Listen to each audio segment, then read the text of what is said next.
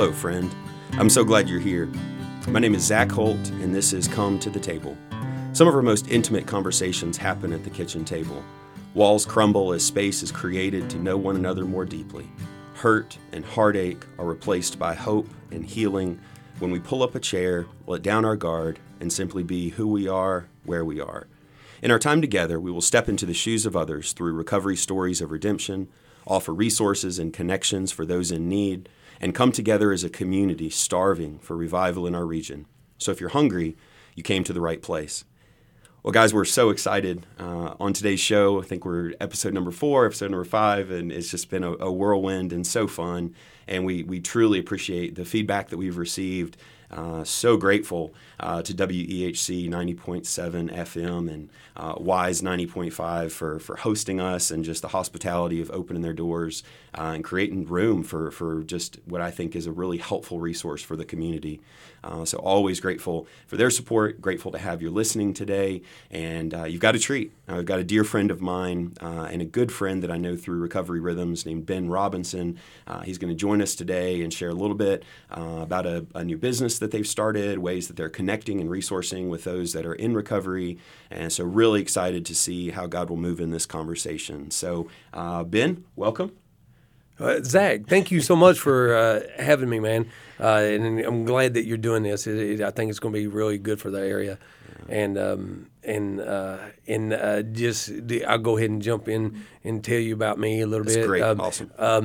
I came from a dysfunctional family on both sides of my family. My grandfather was a bootlegger, and we came from Athens, Tennessee, which is in between Chattanooga and Knoxville, Tennessee, and it was a dry county. And my grandfather was a bootlegger, but he was a real bad drunk. And one time he got drunk and shot my grandmother and killed her. Well, and then also he shot 2 of her brothers too. I mean, so very violent, very a lot of violence and stuff. With that side of the family, which he had 17 kids. So so the ripple effect of that, not having parents, 17 like kids. One more than 16. Yeah, wow, yeah. So real big. And then on the other side, he shot my grandmother and killed her, and then then on the other side, my mom's mom. She was addicted to nerve pills and stuff, so she ended up shooting herself and killing herself, and then my mom found her. Mm-hmm. So they ended up so a lot of traumatic stuff on both sides. A lot of alcohol and drug addiction on both sides, and and then so I'm raised in that, and of course one of my brothers ended up being alcoholic and drug addict, and then another one, 2 of my brothers did. But ended up, so then I was raised, my dad ended up leaving. He was never really in my life for a long period of time, real early age. And then so my mom was a single mom, which she did fabulous, but lived in a lot of poverty.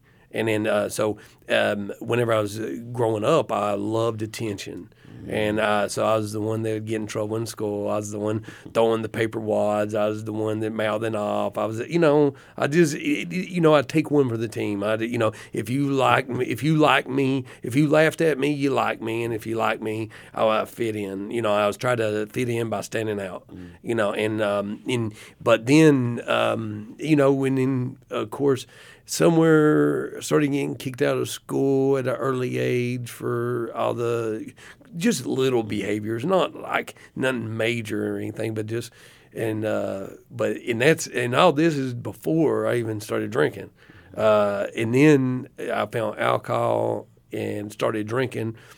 And went from drinking to smoking weed, and then went from smoking weed to pills, and then cocaine, meth. I mean, just did the gamut, Sure. And so at first it was, it was fun, fun. I fit in. I'd be able to talk to people. I'd talk to the women, dance, all that stuff. But it started being fun with consequences. Yeah. But the consequences wasn't so bad that it overdid the fun. I mean, the consequences weren't that bad. And I'd take the consequences because what it done for me was so amazing. That's right. And and then eventually, then it started just being a whole lot of consequences, and then it become a whole lot of major consequences, and then going to jails and institutions, and I'm a recovering criminal also. Mm-hmm. I've been arrested for about anything and everything you can think of, anywhere from anything from underage drinking to PIs to DUIs. If it's got an I in it, I've done it. I've been arrested for it, and then I kind of went up from there. Went from evading arrest, breaking in cars, breaking in businesses, breaking in houses, and then even went to, I got busted on a meth lab. Yeah. And stealing transfer truck on Christmas night, I stole a transfer truck, and I thought they would be easy to drive. Well, when you're drinking in on Xanaxes and you don't know how to drive one, they are a lot harder than you think. But anyway, got arrested for that and stuff. So a whole lot of consequences started coming from it. Mm-hmm. So. But that's a little brief description of. Yeah.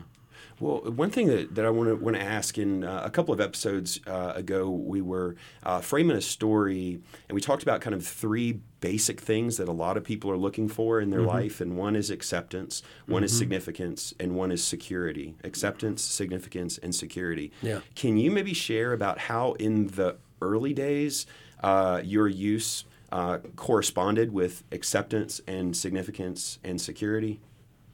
Okay, so in the early days, well, I mean, I would say when you're kind of just discovering everything and you're getting into it, did it do something in terms of like your sense of acceptance into community, belonging, like significance, like meaning, and then security? Did it like give you a sense of like safety and stability? Yeah, and what it done for me was, I'd always be insecure and stuff. I stuttered a lot. Mm-hmm. I had a real bad speech impairment, and so I'd get made fun of and stuff about that, and I was poor and stuff, So and then I started drinking and stuff, and then I was real funny, and everybody started liking me.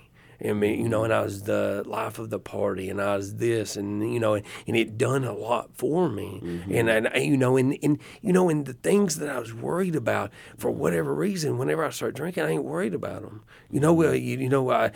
So then I'm not worried about if anybody likes me. I'm me, so it gave me this stuff that I never had, and I was trying to do it with attention. And it would work a little bit, but this gave me all of it, and so and I did it, and I liked it so much, I'd do more. Yeah. And then and then of course, if this works, this will work even better. So it even made me go more advanced in my alcohol and drug addiction, because I'd try other stuff because. It works, and he gave me all that, the security, the acceptance. I always felt whenever I was out there, and I can relate to that feeling of the life of the party. I always thought that dope and alcohol made me into the person that everybody wished I always was. And so for me, when I removed the alcohol and the dope, and now I'm trying to like learn who I am, I had to start like from scratch. Yeah. So when, consequences get bad, the pain gets greater than the fear of living without it. You get to that jumping off place. What is that? What does that rock bottom look like? And then how did it kind of help you shift into a new mindset, a new paradigm of living without the enslavement of those chemicals? Can you take us to that part in your story? Yeah. So got to where that it was, I was doing it so much, and then I didn't mean to, but I started hurting a lot of people with it. Sure.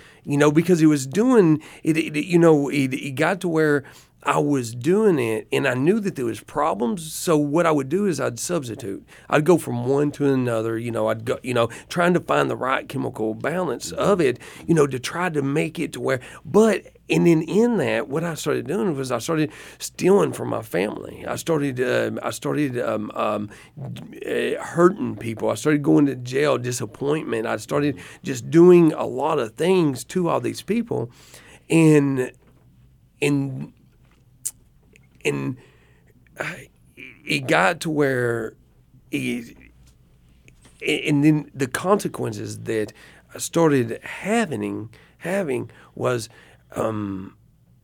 One of the things that really happened where I got to where I didn't care about nobody. Mm-hmm. It took me to a real dark spot because I even got to where I wanted to quit doing it, and I couldn't quit. Because you go so long and you're like, all right, what I'm going to do is. I'm going to do this. I still want to do it, but I need to get the right chemical balance. Mm-hmm. But then it gets to where I'm like, I need to stop this, and I can't. Mm-hmm. And then I start and then I start hurting people even more at a deeper level. I ended up. My daughter ended up dying. Mm-hmm. And because of my alcohol and drug addiction, and through it, my soul was so dark, mm-hmm. I could not care. Mm-hmm. And it took everything from me. Mm-hmm. It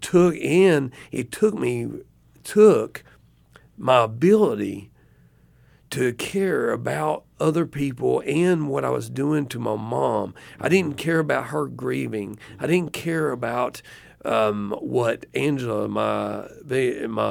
my daughter's mom, was going through. I went and tried to fight everybody at the funeral home. I didn't care what they were going through. It takes all my ability to care for another human being away. I don't have no compassion, no understanding, no empathy. I don't have nothing. I'm just a dark soul that is lost, and I don't know how lost I am, and then it took me to a real a bad place, and then you get to a place to where you get so dark and you get so lonely and so scared that you don't think there's any hope for you, and you think you're in quicksand and you ain't ever gonna get out of this. That's right. And you think that you don't deserve to get out of it because of all the stuff that you end up doing for your alcohol and drug addiction, and you don't think.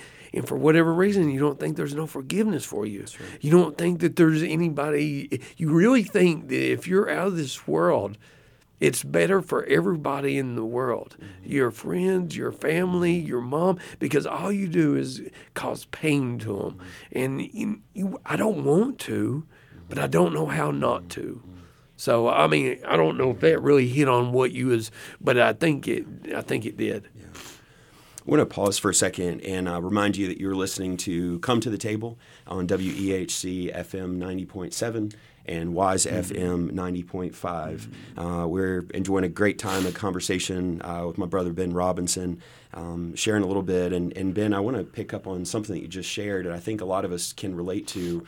There's a reading that I do quite often, and in it the author says, I know the good thing that I should do, but I can't do it. Every time I want to do the good thing that I know I ought to do, evil is right there with me. And so it is this conundrum where your flesh kind of wants to do one thing, but your spirit kind of wants to do another. And it is almost like this dualistic existence between light and dark, this interplay between angels and demons, where you feel that you're just being pulled apart at your core, and it makes it so hard to navigate forward. And I do want to say, man, I thank you so much for your transparency and all of that. I know our listeners will be blessed by that openness and that vulnerability and that honesty, because something happens, like we were talking before we started the show, as we tell our stories, things just come alive, and it becomes personal, it becomes visceral. And so I just want to thank you for your honesty in the midst of all of that. So one of the kind of running quotes that we've been sort of working with over the past several weeks and the past several interviews is from a guy named Johari Hahn. And Johari Hahn says that the opposite of addiction is not sobriety, it is human connection. So as you kind of stepped out of that isolation, you kind of broke into the light, hope began to kind of, how has community, how has fellowship with others, can you share about 5 minutes about the significance that that's played in the solution for you?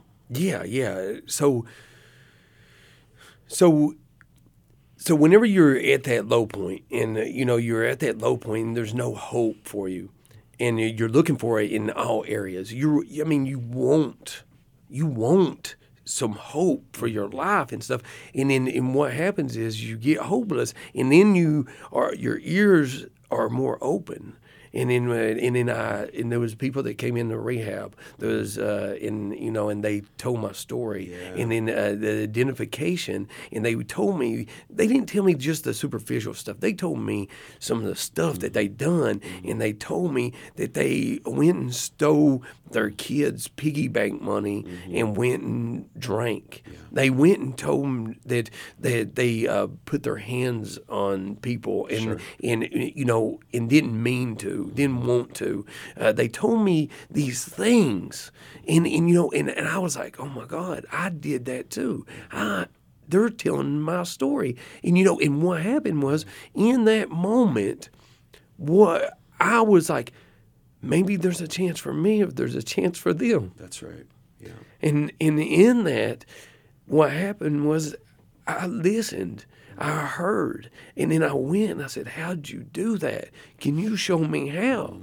And, in the power of identification is what makes one alcoholic, one drug addict be able to connect to another. That's right. And where I went to God, I would go to God, and I just, for whatever reason, I couldn't hear God. I couldn't see God. I was so dark, but He sent another drunk, and I could see them.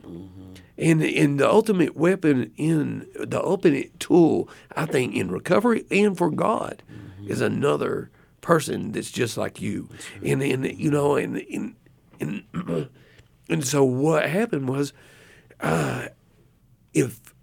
if somebody came and they told their story and they helped me and they guided me and they showed me how to get through this, it is my duty, my honor, and it's my life to make sure that I tell somebody else they can too, that they have a chance, that there is hope for them. They aren't totally broken.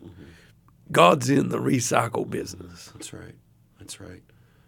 That's beautiful. And I think when the experience that you shared was so beautiful, so well put. And whenever we're able to defeat that lie, because I think in addiction we believe a lot of lies, believe a lot of things that aren't true. And one of the lies that, and it's kind of like lies are kind of like mushrooms. Like when you feed them and keep them in the dark, they do pretty well. Yeah. But when you expose them into the sunlight, something redeems and transforms. I had an early mentor that really loved Thich Nhat Hanh, and he would always kind of say these like ethereal kind of things to me. Yeah. But one of those was that truth is like sunlight; it transforms everything. Yeah. And so one of the lies that I think was shattered through my engagement with different recovery fellowships and things like that was that I'm not alone. And in the end of my addiction, whether I was in a jail cell in solitary confinement, or whether I was sleeping behind Walmart, or whether I was in some sketchy motel off Exit 10 in Bristol, like I was by myself. And that isolation and that solitude ensnared and strangled me. And so when I began to hear other stories, same exact experience, I thought, man, if Ben can do it, like maybe I can do it. If Steve can do it, maybe I can do it. And begin hearing your story over and over again, and it's like finally it begins to wash over you, and you're like, this is what I want. And so when you recognize, a lot of people I think would make the argument that addicts and drunks or we're weak-willed people, but it's like when we are consumed with something ferocious inside of us, ferocious in a beautiful way, when we get a taste of the furious love of God that is just circling around us, something in us changes. And I now know that recovered addicts and alcoholics are some of the most unstoppable people in the world because of this compulsion. We've been consumed with God's love, and we are compelled by that love to carry this message to those who still suffer and still struggle. So in that way, I think we are tremendously blessed because we get a front row seat to watch God at work, just opening the eyes of the blind. Yeah. There's nothing like sitting in front of another alcoholic or another addict, and it's that moment when the eyes open and they see. And what you see, it changes how you live. So I want to take a few minutes and really want to hear. So recently you've kind of stumbled into an opportunity to help house those in recovery. So we have about 5 minutes left. Want to share a little bit about what are Freedom Houses, kind of what's the function of it, the vision of it. Just share a little bit with that with our community. Yes. So I've been in recovery for over 17 years now, and then one of the things that I've seen in our area is the recovery housing. People are going into the streets. They're going into the Salvation Army. They're going back into their families. They're going in. They're not ready. And in what we saw a big need in it. So what we done is we decided we would go and make Freedom Houses, and in their sober living. I call them recovery housing. They're called sober living, but we are recovery because we're about recovery in our houses. We Pause it. Why don't you? Because this is really good. This is really, really good. So what's the difference between, in your terminology, your language, between sobriety and recovery? How would you distinguish? Okay, so I don't think too much difference, but I think that some people think that they just can come in there and if they're sober and they go to work, that's enough. And what we do is we are going to make it to where they work on their spirituality, and they work on getting close to God, and they will go to work. They will their mental capacity will be better. They will, we're going to focus on that, and so that means that we're going to have them go. They're going to 4 recovery meetings a week. They're going to do house meetings each week. We're having a 12-step fellowship come in each week and do it, and they have to get a sponsor. They have to go through the 12 steps with their sponsor, and we every week we are watching and the progression of it. If they are not in the recovery process, we will dismiss them from the program because it's not about just staying sober. We want them to have a transformation. We want them to leave here and be able to be in the world and transition out there and be productive members and have a purpose and go help somebody else. Pay it forward. And if they're just sober, I think the percentage of them going back to drinking is a whole lot higher than if they get in recovery and they are and they find that purpose. So I think if anybody out there may be able to check my math on this a little bit, but to my understanding, if you look at an iceberg, only about 5 to 7% of it is visible. And that's about the weight that I would place on sobriety itself, because I think like an iceberg, 95% of it is beneath the surface. And I think that's where recovery comes in, because for me, recovery has so much more of a robust meaning in life than just not using, just not drinking, because I believe that God came to give us a fully alive life, not just to not use, not just to not drink, but to step into a space where you're like, this is what it was supposed to be like all along, and that's a beautiful thing. Yeah. So, brothers, we're getting close to the end of our time here. It's amazing how fast 30 minutes clips by. It's been a blessing to get to talk to you.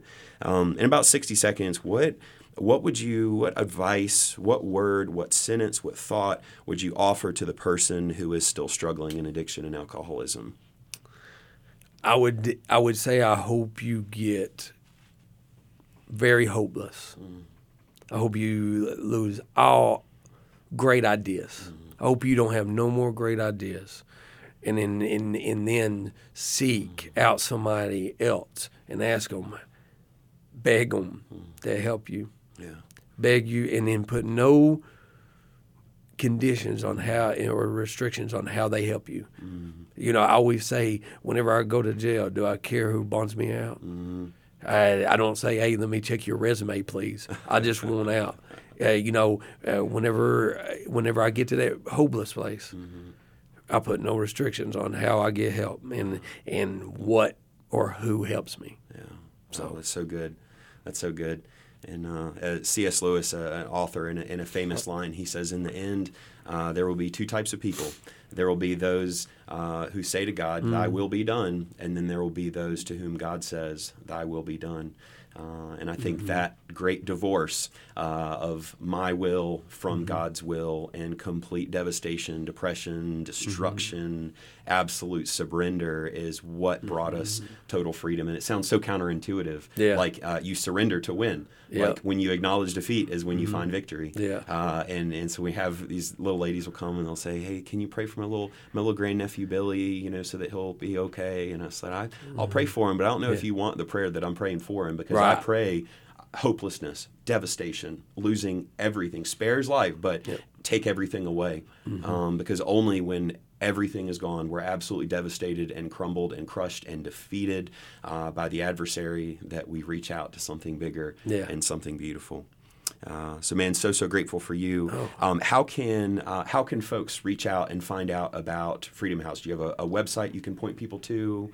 Or what's the best? The best, we do have www.freedomtn.com, but the best is to call me or Dylan, and then that's 423-333-7746. And if anybody needs any help, even if they don't have money, we will work with them, because biggest thing for us is not about the money. It's about we want to help change lives. That's right. Oh, that's so good. That's so good. Well, friends, thank you so much for joining us on this episode of Come to the Table. We hope that it has either been an encouragement to your recovery or created in you a curiosity about what it means to live into a radical new mindset of selfless service to others. If you'd like to know more about our ministry or for coaching on how you can more faithfully walk with others in their time of need, we would love to connect with you and pour into you. If you're interested in recovery resources or creating intentional spaces for spiritual growth, you can reach out to us at thetablebristol117@gmail.com. Or you can look us up at www.thetableministries.com. Friends, you don't have to walk this road alone. Hope, redemption, beauty from ashes, light from dark are all closer than you know. Grace and peace to you, my friend.